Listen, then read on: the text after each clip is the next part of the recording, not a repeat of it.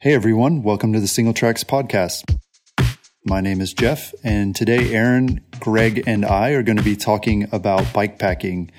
Specifically, we're going to talk about some of our first bikepacking experiences, what we learned on the bikepacking trail, and hopefully offer some tips to our listeners who are interested in getting started with bikepacking or maybe upping their bikepacking game. So, Greg, I know you recently took your first bikepacking trip. Tell us a little bit about that trip. Yeah, Jeff, it was a great time. I had one of my main goals for the year was to get started bikepacking, and I finally got my first trip under my belt this October.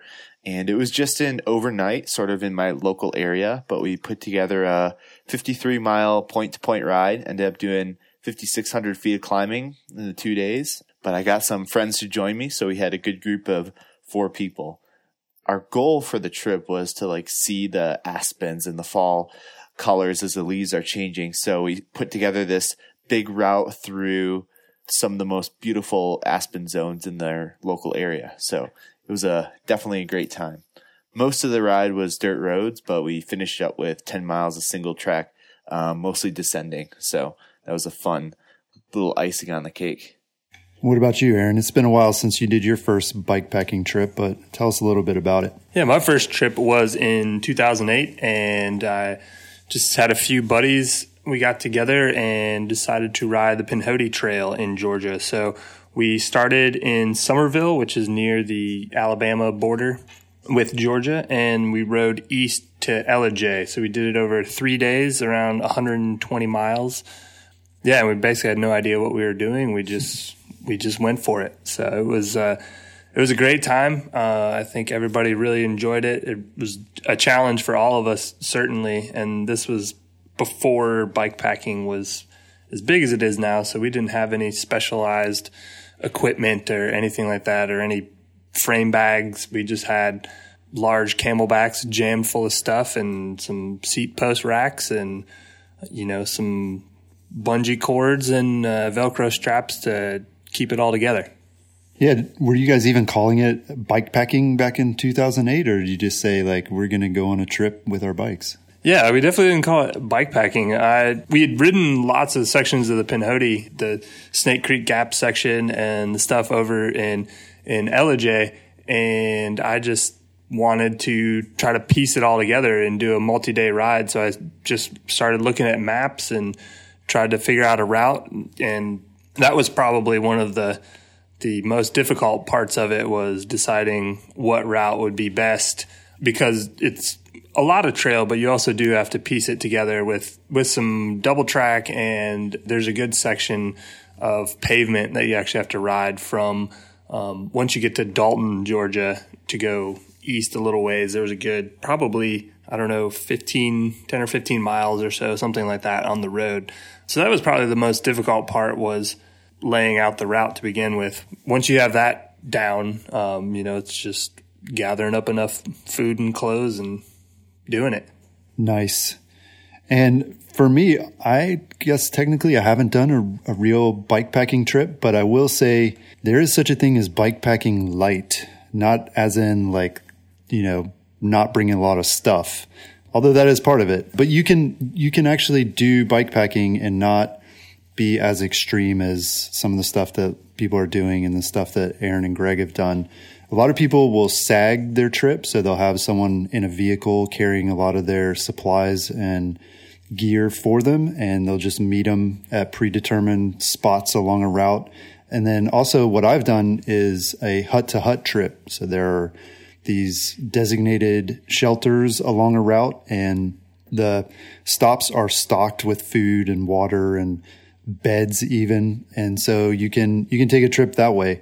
It's not technically bikepacking, but it is a way for you to spend multi-day trips on your bike and get sort of a similar experience, but maybe not quite as difficult. But back to real bikepacking. So what were the biggest surprises for you guys about your first trips or some of your early bikepacking excursions?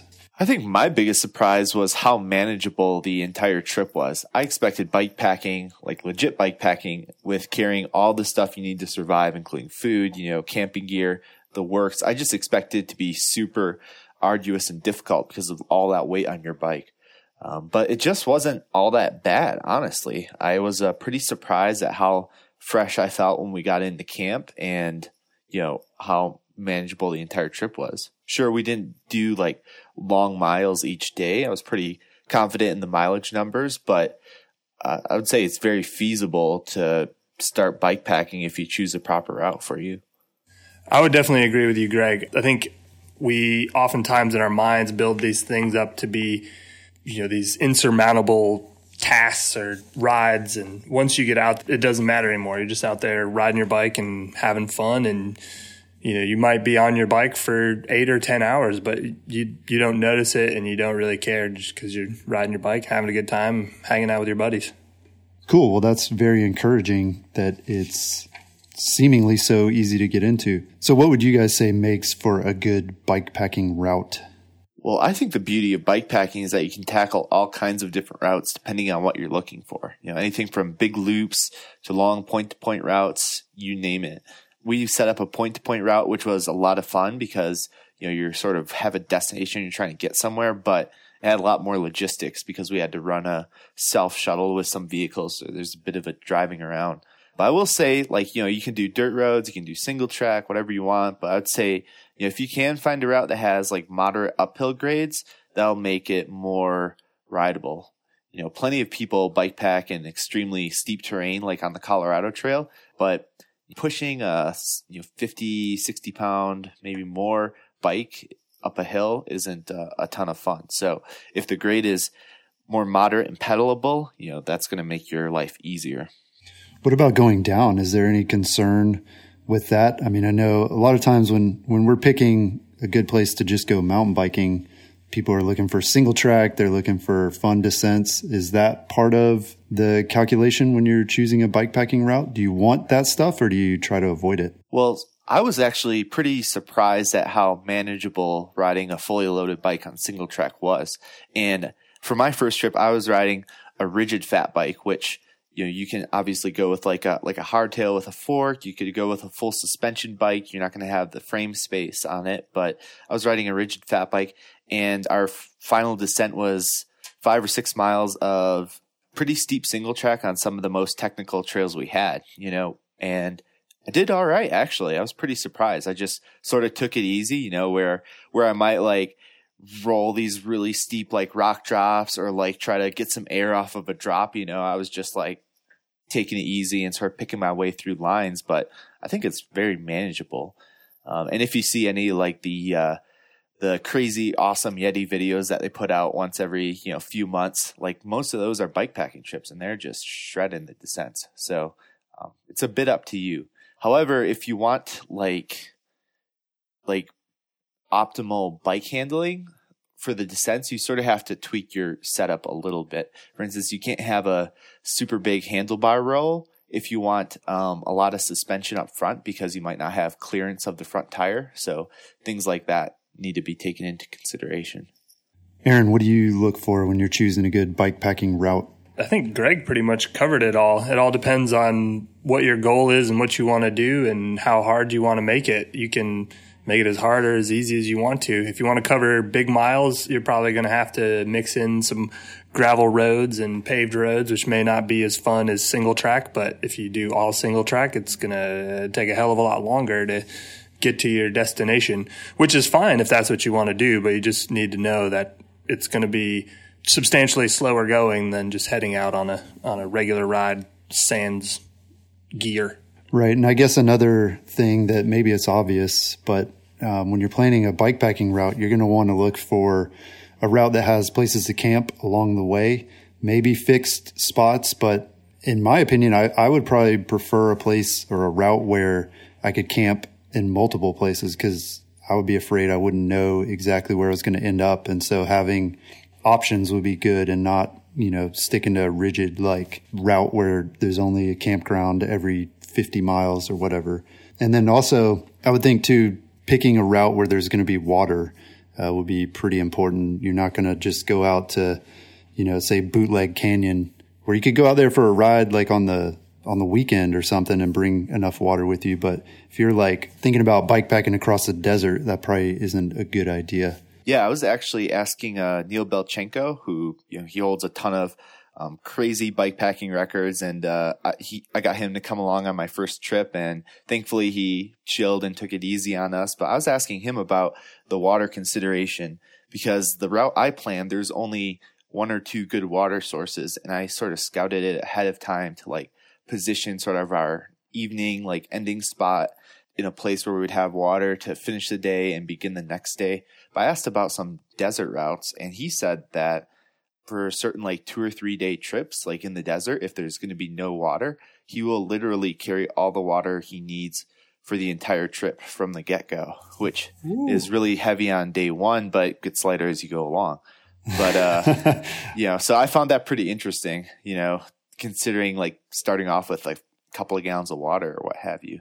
But then for other zones, like especially like in Arizona, he said he just rides from spigot to spigot and town to town. And, he'll call ahead and call gas stations, see if there's like, if they have water, if it's on, and it takes a lot of planning to make sure you have the water you're going to need in some of those dry zones.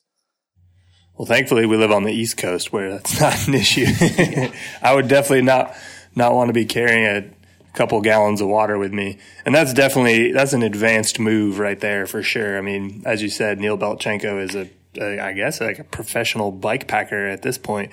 But yeah, I mean, should something go wrong and you get stuck or you break your bike and you have to walk, that water that you planned, for riding is not going to last you for walking. So yeah, definitely an advanced move there. Yeah. And I guess one other beginner move is to pick a route where you're going to have some bailout points just in case something does go wrong, or heck, you get out there and you're like, this sucks. I don't want to do this anymore. At least again, I would leave myself plenty of options in terms of water and where to sleep and, what to do if I need to get out or my bike breaks or something like that. Yeah. I mean, you can't really state enough, knowing your water sources is critical. That was one of the major tips I put in the article I recently wrote. And also knowing that some sources, like even if you see them on a map, they could be seasonal sources. They could flow in the spring and not in the fall or winter. So definitely do your research. Yeah. And hikers are at a bit of an advantage, especially for sort of the major hiking routes like the Appalachian Trail, where there are literally books and books written about each section of the trail.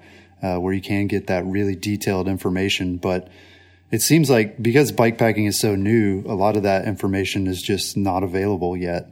So there is some of that trying to figure it out on your own and poring over maps. But like you said, Greg, even the maps don't always tell the whole story. And it's hopefully as bikepacking gets more popular, we can share some of the knowledge that we get, especially along some of the more popular routes. So what do you guys think about additions to your regular mountain bike kit that people are going to need for an overnighter? Most of us already carry, a tool, tubes, water, but what else do you guys bring for bikepacking that's a little bit different? Aaron, I'll let you take this one to start. Okay. Well, you're going to need somewhere to sleep. So that can be a lot of different things. If you have multiple people, you can bring a tent and share the load among the crew, have each person take a different part of the tent. If you want to go ultra light, you can just sleep on the ground. But depending on what the weather is and where you are, that may not be the best idea. You can do a bivvy. You can do, just a sleeping pad and a sleeping bag. I know a lot of people like hammocks because they're comfortable and you can string them up anywhere that there's trees, and they're really light as well. So that's one thing you're going to need is a sleep system for sure. You're going to need some way to cook food, possibly. I mean, you can, if you're doing a shorter trip, you can probably get away with, some really simple dried food or stuff you don't even have to cook at all. But that might, if you're doing a multi-day trip, that might kind of get old. You might want something hot and tasty. So there's all kinds of dehydrated meals and stuff that you can just, all you need to do is boil water and add it and you have dinner. But you can get fancier if you want. So you may need a little camp stove is a good thing to have, and water purification, because like we said, water sources, you need to know where those are. But once you get to them, if it's not some gloriously clean spring, springing forth from the ground, you're going to need to make sure that water is safe to drink. So whether that's a filter or that's iodine tablets or something else, that's something you should carry with you. Yeah, and the last time I'd add, trying to remember if you hit this, Aaron, but just making sure you have enough warm clothes for night at camp. I found like on the bike, I don't need anything above, what I normally need to ride a mountain bike. But especially like in certain climate zones, like if you're in the desert or in the Rockies, like the temperature tends to drop and just plummet overnight. So just even for being around camp, you're going to need warm clothes and plan for a 20 to 30 or more degree temperature swing. So it's good stuff to have. Yeah, I would also say that you need to supplement your standard toolkit, which of course you should have tube, a pump, a multi-tool. That's definitely stuff you should have, but you maybe want to bring a second tube, a patch kit for sure in case you go through 2 tubes, which has happened. Other things you can bring, a spare cleat bolt or spare cleats if you're using clipless pedals. Brake pads is a really good thing to have. The trip that I went on, it rained the entire first day, and I ended up totally smoking through my brake pads all the way down to the backing just because, your bike now weighs 50 or 60 pounds plus your weight, and you add some mud and water in there, and you can grind away your brake pads really quickly, as I found. So if I hadn't thought ahead to bring those spare brake pads with me, I kind of would have been screwed. I wouldn't have been able to finish the trip because I wouldn't have been able to stop my bike. Other things like a spare shifter cable is a good thing to have. Zip ties are always helpful, so bring a lot of those. And I also like to I usually wrap some Gorilla Tape around my the handle on my pump, so you never know when that's going to come in handy. I've actually had to use zip ties and Gorilla Tape to lash a saddle back together after it broke off the rails. So, yeah, that stuff, Gorilla Tape or duct tape, it comes in really handy. Yeah, you can use duct tape for all kinds of things. Like, yeah, it's amazing. Like first aid, people, I know some people are bringing like, bandages and all different types of things. Just throw some duct tape on there. It's all good. Right. Well, speaking of things that you needed on the trail, what was something that you forgot to bring on one of your bikepacking trips that you wish you had? My first trip, my only trip, I had brought mid-weight wool socks for sleeping in, but I could have used heavyweight, like warmer socks for sleeping at night in my sleeping bag. But other than that, I had as much stuff as I needed, I think. Yeah, mine is along a similar lines to Greg. I wish I had brought a hat for lounging around the campfire at night, because I brought like a light jacket, but I think a hat would have gone a long ways to making me warmer. And also while I was sleeping, it would have made me warmer. And one more thing I wanted to add to gear you should bring with you, especially if you're going on a longer trip, is something like a spot tracker. That's a device that will show your GPS location to the people that you choose to share it with. And you can actually have different models of it, but you can send messages to your family or whoever, program it to let them know that you're okay. You can call for help with it. And there is, this is definitely more in the advanced end of the spectrum, but that's something to consider if you're doing multi-day trips, especially if you're going out solo. So people know where you are. They can see if you're moving, if you're making progress, and you can call help if you need it. Well, yeah, speaking of electronics, I noticed that wasn't something you guys mentioned. What about power generation? Is it that important that you power your electronic devices, that you want to bring like a backup power source or solar panels or some fancy, generating hub or something? What do you guys think about that? Well, I almost always carry a spare USB battery pack with me for any ride that is going to be even like a long day ride. Lots of times I don't need to use it, which is nice. Like even on my overnight backpacking trip, left my phone in airplane mode, and I had enough juice in my GPS for 2 full days of riding. So didn't even need the battery pack. But, sometimes if I get really lost, I use my phone for navigation using the Single Tracks app, and that will sap battery pretty quick. So I usually toss in just a battery pack just for backup. Yeah, that's definitely starting to get into the more advanced bike packing as well. When you get into solar panels and dynamo hubs. And the hubs are probably the best way because, it's kind of foolproof. You just ride and it charges your devices, and it's expensive and it can be a little finicky to get everything set up. But that's, you can power lights, you can recharge your GPS, your phone, whatever with a hub like that. So yeah, definitely not for the beginner, but if it's bikepacking is something you want to get more serious about, it's something to look into for sure. Okay. So taking the opposite end of the spectrum, what was something that you brought on your trip that you wish you hadn't, that you ended up lugging around and you never actually used it? The only thing I didn't use was I packed too much food, which is better than not having enough food. So, that there's that. But yeah, food and water are two of the heaviest things that you bring with you. So you don't want too much, but you don't want to not have enough either. So it's a pretty fine balance to strike. Well, I know for me on my trip, I didn't have to bring a whole lot of stuff. And so I think maybe that led me to just fill up my bags, even though I didn't need to. So I ended up with way too many extra clothes, where I could have reused some, shorts and jerseys and stuff, or washed them out. There's plenty of time at camp after you're done riding to take care of stuff like that. So yeah, I think I carried way too many clothes. And plus, nobody really cares how you smell, like after a few days once you're out in the woods. So at least that's my theory. There's your problem, Jeff. Smell like nature. There's an S on the end of all those words, shorts and jerseys. Just one of everything. You only need one. It's a good tip. Okay, so before we wrap up, I wanted to just open it up and see if you guys have some general tips about bikepacking. Greg, I know you recently wrote an article about bikepacking, and you offered 15 tips for bikepacking. So yeah, maybe pick some of your favorite ones and fill us in. All right. Well, yeah, definitely check out the full article, but a few of the key ones. Number one, I would say just run what you brung. Don't worry about having the proper bike for bikepacking.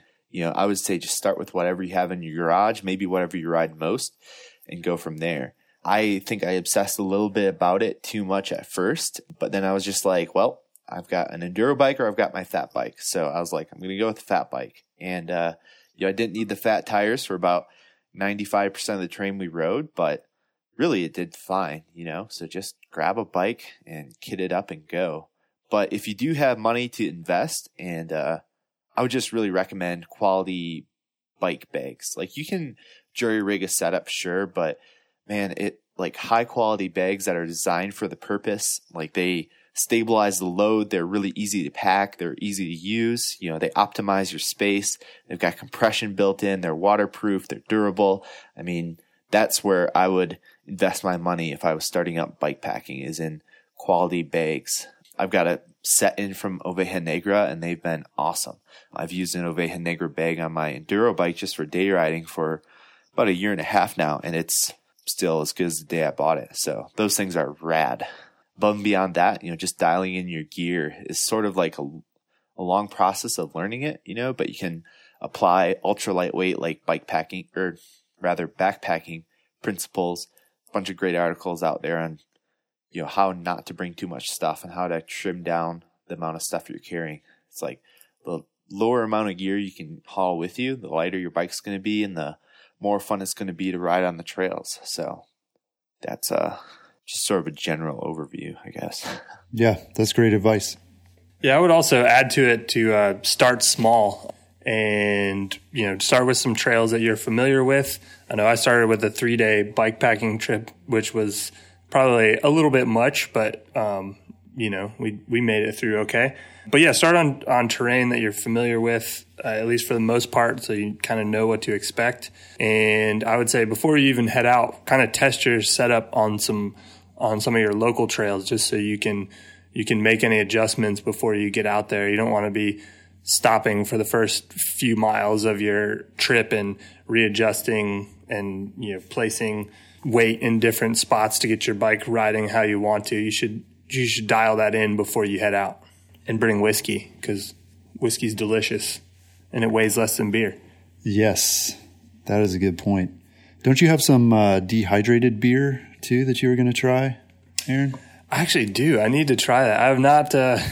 Sorry, Christopher. I've not tried that yet. Yeah, it's like I'm not sure exactly how it works, but you pour this little packet in this like special water bottle. I guess it becomes a beer bottle thing, and you add some water to it, and then you like shake it for 3 minutes or something, and it turns into beer. So, whoa. I'm glad you reminded me of that. I need to bust that thing out.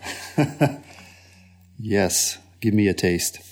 Well, great. Hopefully these tips about bikepacking have been helpful for those who are considering it or for those who are just getting into bikepacking. Be sure to check Single Tracks for Greg's recent article titled 15 Tips for Bikepacking. That's all we have this week. Talk to you again next week. Peace.